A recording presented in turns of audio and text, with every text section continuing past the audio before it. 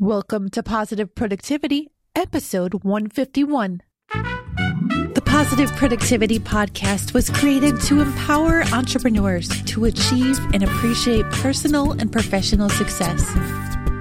I'm your host, Kim Sutton, and if you're ready, let's jump into today's episode. I have a confession for you. Last night, I interviewed a prospective new business coach from the seat of the man van. My three littles were screaming in the back of the car, and not only that, but I was sitting in line in the McDonald's drive-thru. Somehow the reality of my situation and the fact that I've let my planning slip over the past couple months hit me as soon as I was asked to place my order while also having the phone to my ear. I know as entrepreneurs, we can often try to convince ourselves and others that our life is more in order than it actually is. But last night, I felt like I got a slap on the side of my head by the patty of a Big Mac telling me, "Wake up, Kim. It's time to pre-plan and get all the systems in place so that you don't have to go through the McDonald's drive-thru anymore."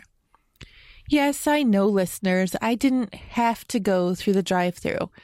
However, with nothing in my refrigerator and very limited time, there was no way I was going to be able to pick up the kids and go to the grocery before this call started. So I made the fast food decision. You know, I often get inspired for these episodes off of what's going on in real life, and I'm hoping that today's episode will inspire you too. Poor business planning equals poor meal planning. And in the end, the money that we spend by going through the drive-thru or going out to eat could have and should have been reinvested back into our business. I wish I could also tell you that this was the first time this week that my family has eaten out. However, it's not. I know it was at least the second. I am challenging myself, effective today, to start a monthly meal plan. I'm going to be laying out the whole month of meals, at least dinners, in advance, and I'm also going to be developing the grocery list week by week of what I need to purchase.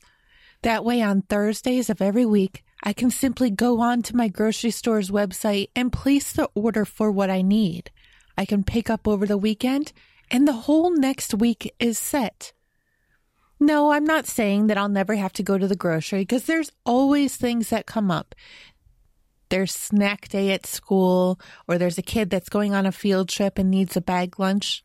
Or, hey, we went through our Kool-Aid or milk a little bit faster than we planned.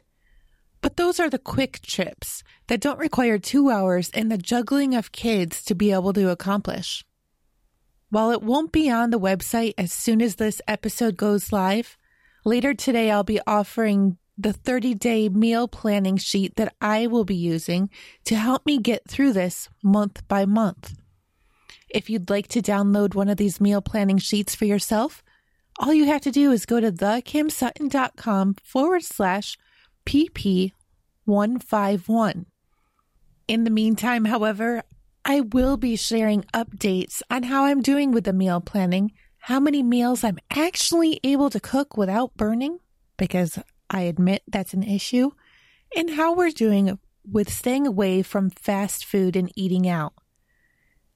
If you join me on this journey, I would love for you to keep me updated on how it's going for you, and you can come back anytime, again to the show notes page at thekimsutton.com/PP151 and give me an update. Now with this said, go forth and make it a positive and productive day.